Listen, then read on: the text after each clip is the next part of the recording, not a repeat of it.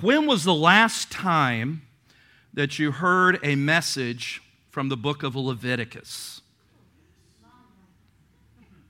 Well, today is your day. So open your Bibles, find Leviticus. It's the Genesis, Exodus, Leviticus. It's the third book of the Bible.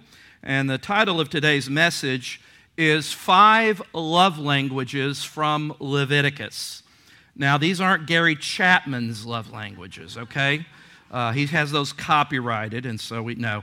These are not those. My wife got excited when she heard the title. I said, no, I'm not doing that, all right? It's something different.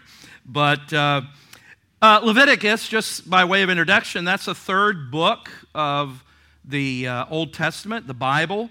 Leviticus is part of what is referred to in Judaism as the Torah or the Pentateuch, Penta meaning 5, the 5 books of Moses, Genesis, Exodus, Leviticus, Numbers, and Deuteronomy. The 5 books you've heard of, the Pentagon. So Penta, 5. And that's part of the division in the Bible. You have the law, that's the first 5 books. You have history, poetic, prophetic, and then when you come to the New Testament, you have the Gospels, and then you have the epistles or the letters. Leviticus, the title in the Greek, Hebrew, it just means God called. In the Greek, it means pertaining to the Levites. So you kind of get that by the title of the book. The Levites were the priests and the ministers of Israel. And so Leviticus, just to give you a little context, Leviticus is a directory of worship that God gave for the Jews while they were still in the wilderness. And of course, as they expanded that, there were laws that guided them pertaining to their worship, how they would relate to God, how they would relate to one another. God was their king. He was the sovereign. They were under a theocracy. And so how would they relate to one another? And so God had given them these directives in the book of Leviticus as well as in the other books of the books of Moses or the Torah. In context, you really need to understand everything in Leviticus. Remember, every part of Scripture is God's Word. Remember, Jesus said, not one jot or tittle. Those were just small breath marks of the Hebrew. He said, shall not pass away till they're all fulfilled. Every part of the Word of God is God-given and inspired. And so when you come to Leviticus, it's important to kind of set it in its big picture. And it's hard to appreciate and understand Leviticus without understanding that this was in the context of the holiness of God, that God is a holy God, and His people were to exemplify this holiness in how they lived and how they worshiped and how they related to one another. The word holiness is used 85 times in the 27 chapters of the book of Leviticus. So holiness and the holiness of God. The holiness of God undergirded everything that is discussed in the book of Leviticus when it discusses or talks about the sacrificial offerings, the requirements of the priests, dietary laws. There were 7 annual feasts of Israel that are spoken of there. And all of those things, laws that would punish the criminal or punish the one that violated God's law, all of those are to be understood with the backdrop of the holiness of God. We are to reflect, and nothing has changed, we are to reflect the holiness of God. And so remember that God had birthed and was birthing and developing a new nation. Remember back in Genesis chapter 15, God gave that unconditional covenant to Abraham that through his seed that there would be a nation and there would be a people and there would be land. And we understand that as Israel even today. And a nation needs 4 primary things to be a nation. It needs one, it needs a king, needs a sovereign, needs a head. A nation needs land. If they're going to be a nation, they need land. They need subjects in this kingdom, people who are part of this domain, and they also need laws that help them to govern themselves. So that just because Leviticus is one of those books that we don't go to a lot, and if we're honest, sometimes we do kind of the skim reading in our Bible reading, and yet again, I've just found, and I encourage you, take time with some of these things, and that's where sometimes digging and getting some understanding of some of the things are a little more complex. There's a misconception anytime that we look at the Old Testament, especially things like the book of Leviticus or the laws. There is a misperception, and it's been kind of perpetuated throughout the years, that the Old Testament portrays God as a God of wrath, as a God of anger, judgment. And the God presented in the New Testament is a God of love, grace, forgiveness. And that is an erroneous division, all right? That anybody that would teach that just shows their ignorance of the Bible. That's a false division. Grace, if you want to know the grace of God, first of all, I was going to say the grace of God, at least in Scripture, we see that in Genesis 3:15, that in the middle of man's darkest hour of sin, in Genesis 3:15, God promised a Redeemer. He promised that one who would be born of the woman that would crush the head of the serpent. That's grace. That's grace. So we see right there the theme of grace that's woven through the full storyline of the Word of God. Really, you could go back earlier than that when the Bible says that God chose us before the foundation of the world. So God's grace extends into eternity. But that storyline of the Bible, one seamless redemptive story of a holy God who gave who so loved the world that he gave his one and only begotten Son, that whosoever would believe in him will have eternal life. And so as we look at Leviticus, because it may be unfamiliar to us, just make sure you put it all in that perspective, and I think it'll be helpful, especially where we're going to go today. Now, before we look at the passage this morning, one of the themes that, as I said, is grace and the love of God that's throughout Scripture. And I was thinking about a time when Jesus was confronted by the Pharisees and Sadducees. They were the religious teachers, the Jewish leaders of his day. And among the Pharisees, there were lawyers, and they were experts in the application of the law, and they referred to as lawyers.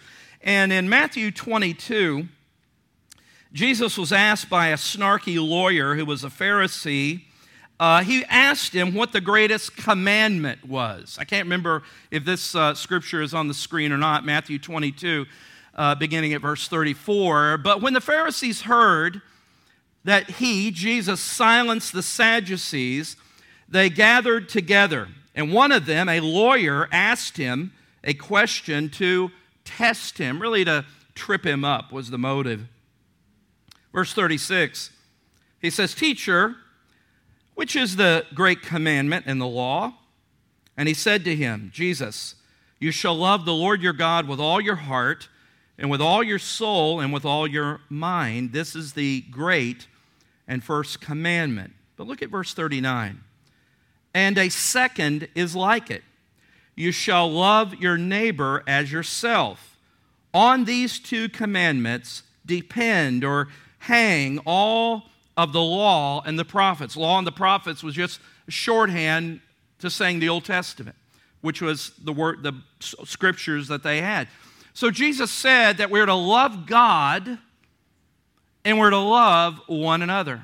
But again, that wasn't something that originated, even the words of Jesus tells us, that didn't originate in the New Testament. That originated in the law. So don't think of the law as something foreign to talking about loving one another, loving our neighbor as ourselves. And that takes us to Leviticus chapter 19. If you have your Bibles, it should be easy to find, the third book of the Bible. And in Leviticus verse 18, we're going to go through these scriptures, but we'll just get to the theme, is when he comes to verse 18, the Lord says, and we're gonna look at scriptures previous to that, but notice how this is tucked away here in Leviticus. Now, Jesus, when he quoted that, he was quoting from Deuteronomy. The book of Deuteronomy was, if you remember when Jesus was in the wilderness in Matthew 4, Luke 4, and he quoted scripture against Satan, all of those quotations are from the book of Deuteronomy. But this is still consistent and part of the Word of God, where it says, you shall not take vengeance or bear a grudge against the sons of your own people. But notice this, here it is in the law, in the Old Testament, but you shall do what? Love your neighbor as yourself. I am the Lord. And this morning, we want to unpack verses 9 through 18 on what does it mean to love your neighbor as yourself. 5 love languages in Leviticus 19, verses 9 through 18. What you'll notice as we walk through this is that there are 5 sections in verses 9 through 18. 5 sections, and they all signal a concluding phrase to lead us to the next one, because each phrase ends where it says, I am the Lord. So where it says, I am the Lord, the next one, the next principle, and then the next principle. There's 5 of these tucked away in here. These verses are not love languages that every Christian must speak, but these are love languages that every follower of Jesus, every follower is to live out. And that's what we want to draw some counsel from the Word of God today. But before we do that, let's just pray one more time and ask God's blessing on His Word today. Father, we thank You for Your holy Word that has been preserved for us for our instruction. And Lord, I pray that the words of my mouth and the meditation of my heart would be that which is pleasing and acceptable in Your sight. In Jesus' name, amen. The 5 love languages from Leviticus. Number 1 is loving others with our possessions. Loving others with our possessions. Verse 9 through 10. This is the first one. When you reap the harvest of your land, you shall not reap your field right up to its edge. Neither shall you gather the gleanings. The gleanings is the leftover grain or produce after the reaping of the harvest. That's kind of the leftovers that are lost on the ground. You shall gather the gleanings, the extras, we might say, after your harvest. You shall not do that. Verse 10, and you shall not strip your vineyard bare. Neither shall you gather the fallen grapes of your vineyard. You shall leave them for the poor and for the sojourner. I am the Lord your God. That signals that's the first love languages. The first love languages that God admonishes us. God has a special concern for the poor and the disadvantaged. And His people, those who are identified as followers of Him, are to share in that same concern. That's part of being reflective of being followers of God. And the more that we know about God, the more that we become like God, that His passion and His interests become our passion and our interests. And so the principle is that God is admonishing His people then and now that we must intentionally and deliberately plan our financial lives, our business, however you want to put that in there is the application, so that we have leftover, so that we have some that is to give to those who are in need. That's a principle individually, but also it's a principle that God was baking in to the very laws of Israel in regards to their business and commerce. Do you see that?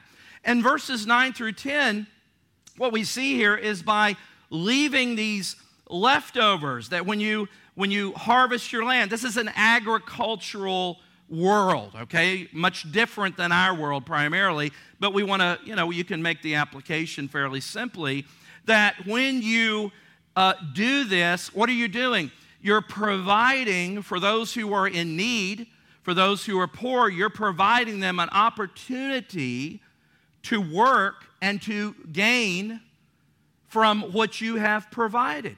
It wasn't, it was for God's people to leave a portion in their fields so that the poor and the needy could work and gather it for themselves. But those who were in abundance, those who had much, were to consider not just plundering everything and sucking everything dry with no concern for the poor and the needy, but they were to remember those that could benefit by what they left intentionally.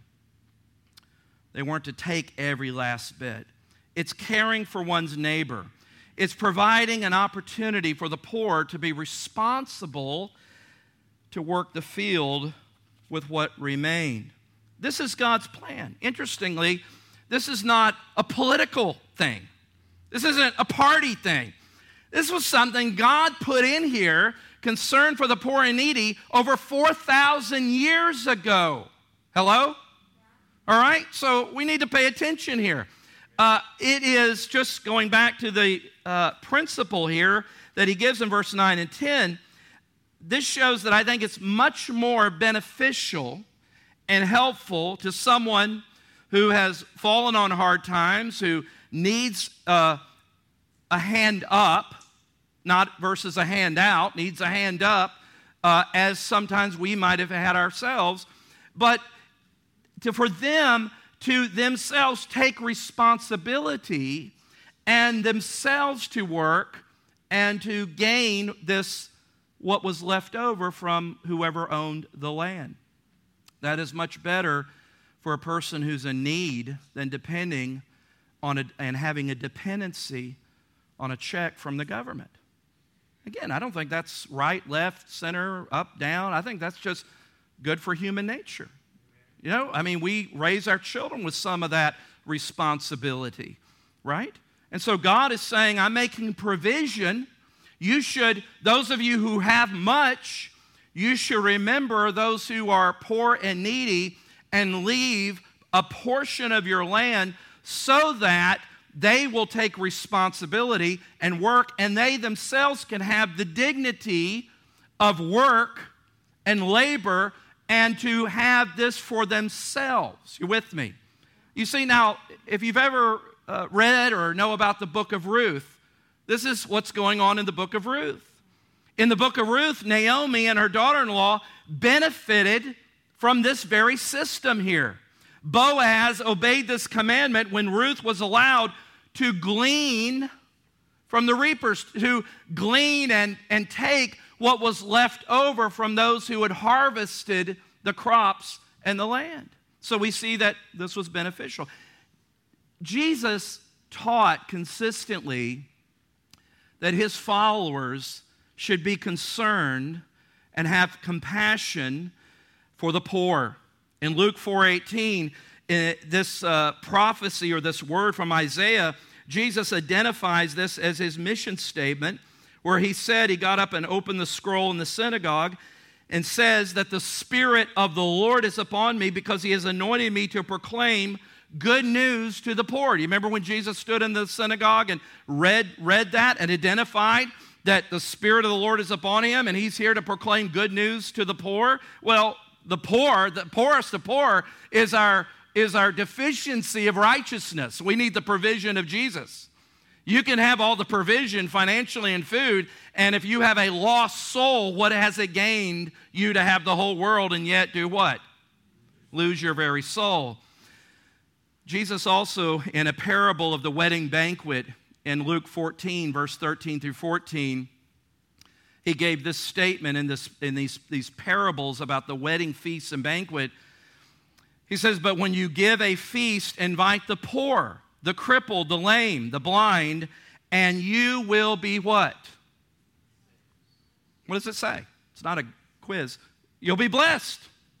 Even though they can't repay you, you'll be blessed. Why? Because you are to give as God, I think, in his very nature, is a giver, right? For God so loved, he gave. We are to be givers. We are to reflect the abundance grace of God. So God's people are to be characterized not by greed and hoarding, but we are to be characterized by generosity. We are to be characterized by generosity. Remember the early church in Acts chapter 2? Full of and experienced the Pentecost, the coming of the Holy Spirit. And we put a lot of emphasis upon sign gifts. But let me tell you another evidence of the Holy Spirit here that we see beginning, let's pick it up in verse 40. And with many other words, Peter, that's who's speaking here, bore witness and continued to exhort them, saying to this audience in Acts 2, save yourselves from this crooked generation. So those who received his word were baptized. You see that? Only people were baptized received the word. Infants can't do that, by the way. So those who received his word were baptized. That's a public identification with Christ. And there were added that day about 3,000 souls. Probably many more than that, because typically they only counted the men. Verse 42. Now, full of the Spirit, God's blessing. What is the fruit? Now, what do we see? They're full of the Spirit. What is the evidence here? Verse 42. And they devoted themselves to the apostles' teaching, the Word of God, the fellowship. They went to church. I just had to throw that in there. To the breaking of bread and prayers. In other words, they communed together, and awe, literally fear, came upon every soul, and many wonders and signs were being done through the apostles. Through the apostles. Verse 44, look at this. And all who believed were together. There was a unity, and they had all things in common. And they were selling their possessions and belongings and distributing the proceeds to all as any who had what? Do you see, this wasn't some special program. This was just a part of how we do church. Now, there are some, well, I'll be kind, that somehow they want to use this verse to pull out that the early church, when it says they had all things in common, that the early church, and I'm not making this up, that the early church actually exhibited an early form of communism because they did away with personal possessions and just communed all of their goods. I'm refraining from saying what I think about that, but I'll let you use your sanctified imagination. That is nothing there, okay? Anybody that says that, they have no idea what they're talking about. It just means, look, what all I have, it belongs to God. And if there's something I have, and you need it, and I got it, take it. Cheers. Right?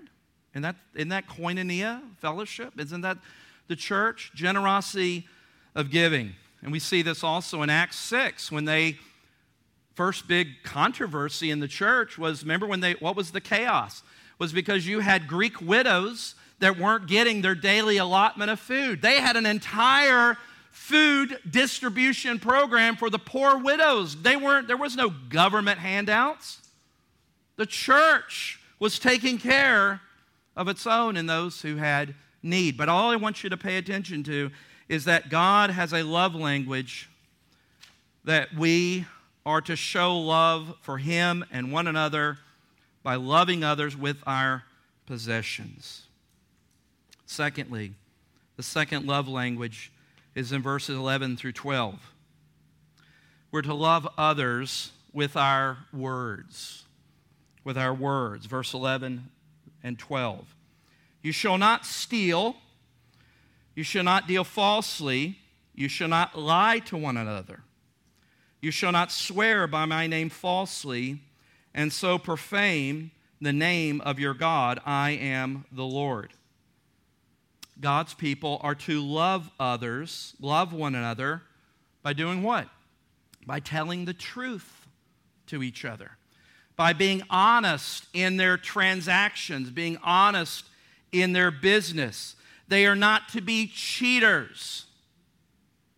They are not to be cheaters. You're like, well, of course, but if you've been around a long time, there's people that unfortunately have misused their identity with Christ and have ripped people off, Christians and non-Christians, and they brought shame because of their dishonesty. God's word says this shouldn't be. If you look down at verses 35 and 36, he reiterates that you shall do no wrong in judgment, in measures of length or weight or quantity.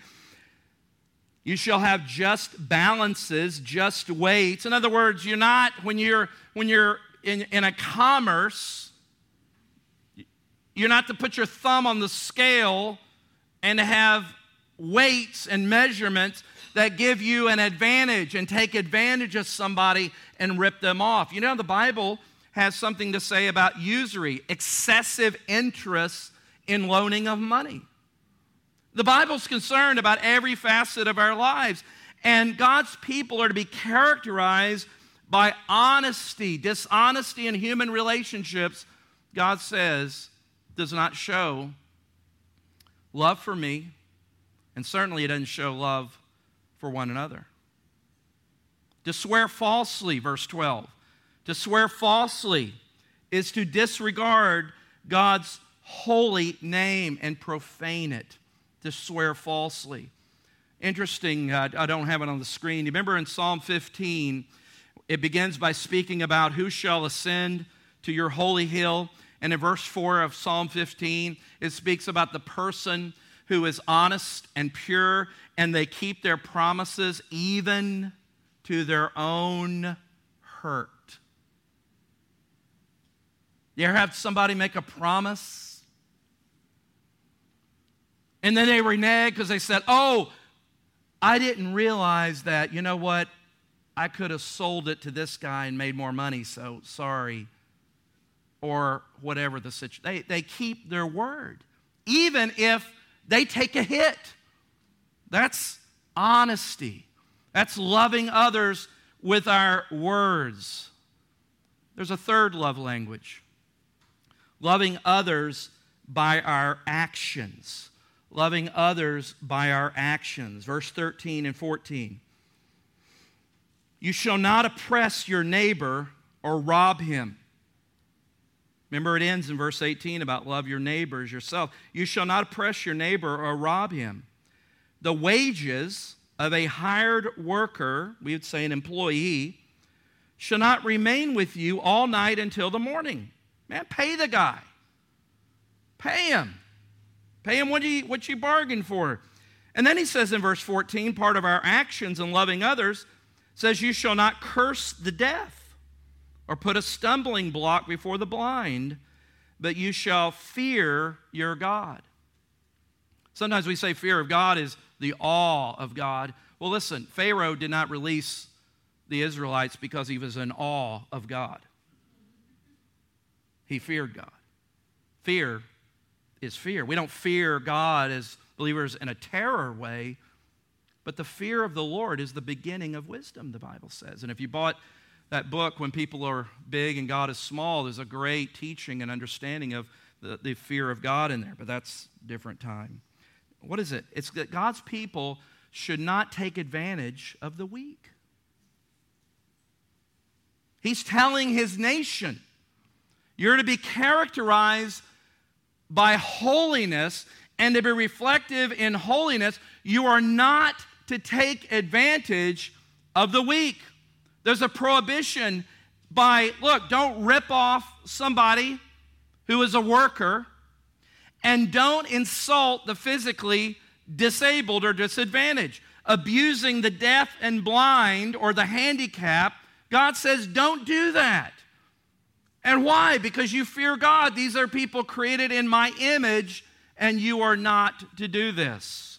You know, it is really interesting when you look at what history is available in the ancient world and how the ancient world looked upon and how they treated the weak, the handicapped, the blind, however, how I believe a society can be judged by how it treats the least of these. Again, don't filter this through some political thing. See, that's how the enemy wants to distort and pervert truth. It's not political. It's I mean, 4,000 years ago, God was he was on people's case about taking care of the poor, the blind, the handicapped, the people that are weak. And he says, my people are to do the same. Now, in Roman culture, where we find the birth of we find, of course, Jesus in the New Testament, it's interesting in how Rome looked and handled the disabled, the handicapped. One writer said that the birth of a disabled child was regarded by the Romans as a great misfortune. A high percentage of disabled children were abandoned outdoors immediately after birth and left to die because many Romans felt it was pointless to prolong lives that could prove to be a practical and financial burden on the rest of the family. Does that sound a little familiar?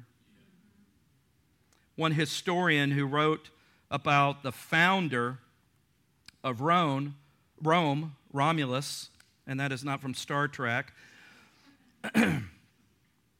said this about the founder of Rome. Romulus said this, quote, Romulus, the founder of Rome, demanded that all the city's residents should raise all their male children and their firstborn of the girls, and not kill any child under 3 unless the child was disabled.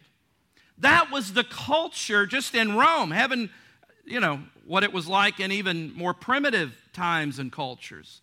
You realize the Christians were noted to be those who would rescue these babies that were left on the side of the road to die, put out like trash, which still sadly happens today. Now, that's what God, going back to Leviticus, God told his people that they were to have this concern by their actions for the oppressed, for the poor, the handicapped. And sadly, fast forward 1,000 years from Leviticus, and we come to the prophet Malachi, who is a prophet back in Judah. Remember, the nations destroyed, have all been taken captive into Babylon, or not every, but most of the people. And then they returned for a time with Ezra and Nehemiah to rebuild the temple and to rebuild, the place of worship. And there was many that left Babylon and came back. Malachi was a prophet in that time. And it wasn't too long before Israel reverted back to its sinful patterns. And so here the prophet Malachi, 1,000 years after God wrote this or said this to his people in Leviticus, listen to these words of indictment that God speaks to his nation concerning their actions in this area. Listen to this. Look at the screen. And it's from the New Living Translation. The prophet of the Lord says this, the word of the Lord. He says, at that time, God speaking now, I will put you on trial. I will put you on trial. I am eager to witness, God says, against all what? Sorcerers, adulterers, and liars. And I will speak against those who do what? Cheat employees of their wages, who oppress widows and orphans, and who deprive the foreigners, we call those immigrants today, by the way, living among you, deprive them of justice. For these people, meaning my people, do not fear me. God says that's an indictment. And don't miss this. Notice how he puts those who rip off and take advantage of workers and take advantage of the widows and orphans and deprive the immigrants living among you of justice. Notice he puts them in the category of devil worshipers and adulterers and liars. Do you see that? And for heaven's sake, don't filter this through some political nonsense. God's people are not dependent. We are not dependent for our marching orders of who lives in the White House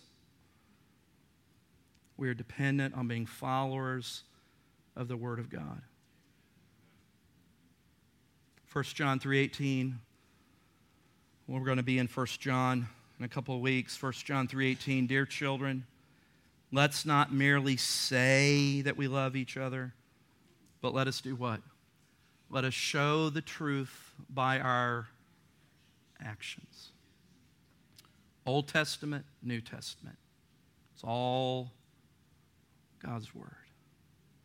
How do we love God? We love God by our actions. But there's a fourth love language.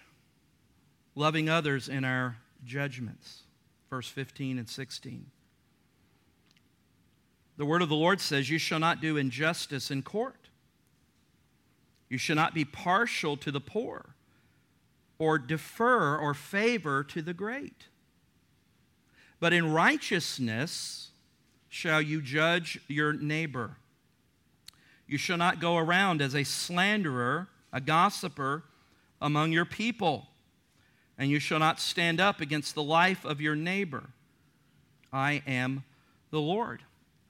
What God's word is saying is that justice means there should be one standard, one law for everyone and anyone.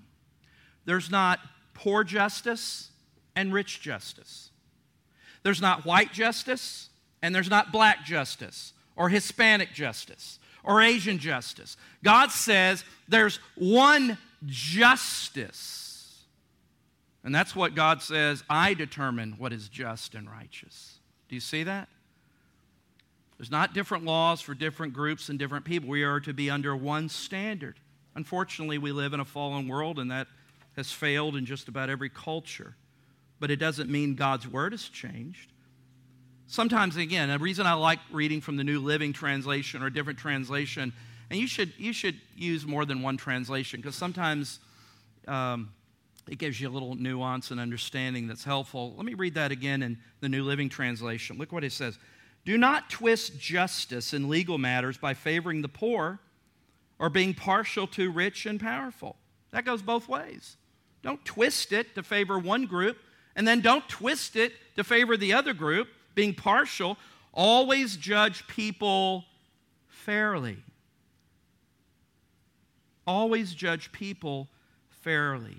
Justice and righteousness, God says, is to be a part of this Israelite legal system.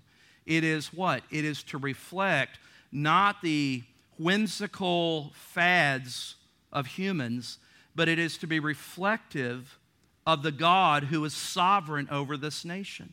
Hello? It is to be reflective of God's holiness and His laws, and the application of these laws are to be equitable to everyone. No favoritism. Don't favor the poor, don't favor the great, or don't favor the rich or the powerful.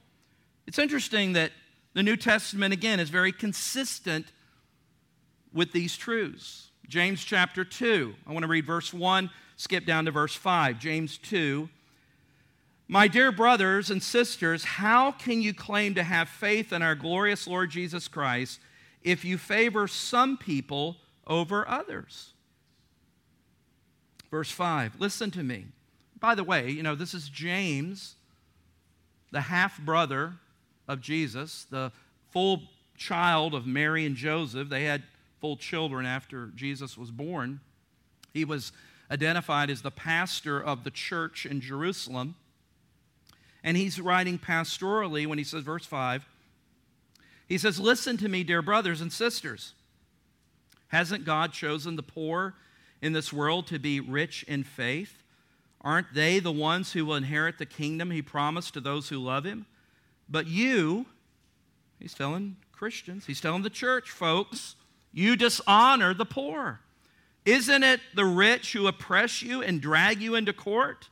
Aren't they the ones who slander Jesus Christ, whose noble name you bear? Yes, indeed, it is good when you obey the royal law, as found in the Scriptures. What is the royal law? Love your neighbor as yourself.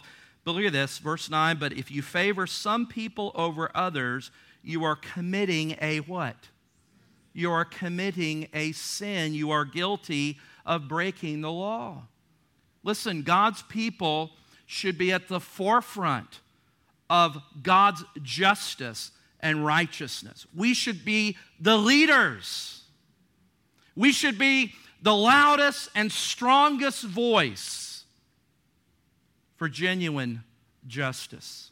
But see, we can't even hardly say that word because people filter it through unbiblical means in our culture today. Listen, God has the franchise on justice. He owns that word long before people have misused it and mischaracterized it. And God's church, sadly, we are not in front where always seem to be. I shouldn't say always. And by the way, some of the greatest injustice of those who are in need should be those who are unable to speak for themselves, who are not out of the womb. Right? You remember Micah 6:8? I love this. He has shown you, O man, what is good, and what does the Lord require of you? But to do justly, to love mercy, and to walk humbly with your God. And there's a last love language, verse 17 and 18, loving others in our attitude. The word of the Lord says, you shall not hate your brother in your heart, but you shall reason frankly, the ESV says, with your neighbor, lest you incur sin because of him. You shall not take vengeance or bear a grudge against the sons of your own people, but you shall, and here's how he concludes this section, but you shall love your neighbor as yourself. I am the Lord. The New Living Translation reads it this way, do not nurse hatred in your heart. Boy, we can just let that savor over the audience a little bit, right? Remember the Bible says don't let the root of bitterness. You think you're over it? Does something remind you? Does that ever happen to you? Or does it just happen to me? And all of a sudden you realize, that thing is still there, right? He says, do not nurse hatred in your heart for any of your relatives. Oh, that's interesting. Confront people. And again, remember, this is in the context of loving. What does he say? How do you love? You love confronting people directly so you will not be held guilty for their sin. Do not seek revenge or bear a grudge against a fellow Israelite, but love your neighbor as yourself. Look, it's not enough to be polite on the outside and be full of rage on the inside. I don't have this scripture on the screen, but Jesus told us that if you have hatred, he says, you have heard it said, do not kill, do not murder. But he said, but I say to you, he takes it further. He says, I say to you that if you have, and I'm paraphrasing, if you have anger, hatred in your heart, you've incurred that judgment of murder in God's eyes. 1 John 4:20, very clear, very direct. If someone says, I love God, they got Joy FM bumper stickers. They send out little Jesus memes on their Facebook all the time. But if they what? Hate a fellow believer, that person is it's a liar. For if we don't love people, we can see how can we love God whom we cannot see. Now, verse 17, just to make sure you get your money's worth today, says about confronting people, or I think the ESV says reason frankly with your neighbor. The New Living says confront people directly so you won't be held guilty. A lot of teachers and scholars and commentaries, they really are not real clear and helpful on this. But I think there's a principle we can derive from this, is that means that as believers, as people who follow God in community, we are connected to one another. And that if there is something that I see of sin in your life, you always have to be careful. I'm not pulling the splinter and I got a log in my own eye. But yet, as Christians in community, we are to love each other by lovingly hold each other to some accountability, right? Right? You know, one of the worst things, this is where I was going with this, one of the worst things that I thought in this context, you remember who Cain and Abel were? Remember those guys? You remember Cain killed Abel because he was angry, jealous, because God accepted Abel's offering and rejected Cain's offering. And I was thinking about this. I was thinking about that snarky little smart aleck comment that Cain gave to Yahweh when Yahweh said, "Where is your brother?" And Cain says, "Am I my brother's keeper?" That's really bad. What was he saying? I don't know. I could care less. That is not God's way. We are to be our brother's keeper, our sister's keeper. We are to care for one another. Proverbs 27, speaking about the truth, says an open rebuke is better than hidden love. Wounds from a sincere friend are better than many kisses from an enemy. You ever had somebody that loved you enough to tell you the truth? Did it feel good? Probably not. Probably not. And you probably didn't speak to them for a while. How dare they? Do you know what their kids are like? Right? We get all rattled up. But you know why? You know why I believe we get so? Because anytime God's truth puts his finger on our heart, right? You want to know what an idol in your life is? Just have somebody touch it and hear it scream.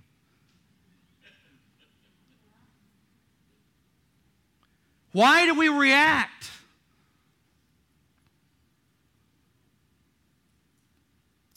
Because probably they're right. And they loved me enough to say, man, you're blowing it here. You're failing here. I don't know if you're aware of it. Look at that. It says, look at that again. The wounds from a sincere friend are better than many kisses from an enemy. Jesus said, if someone offends you,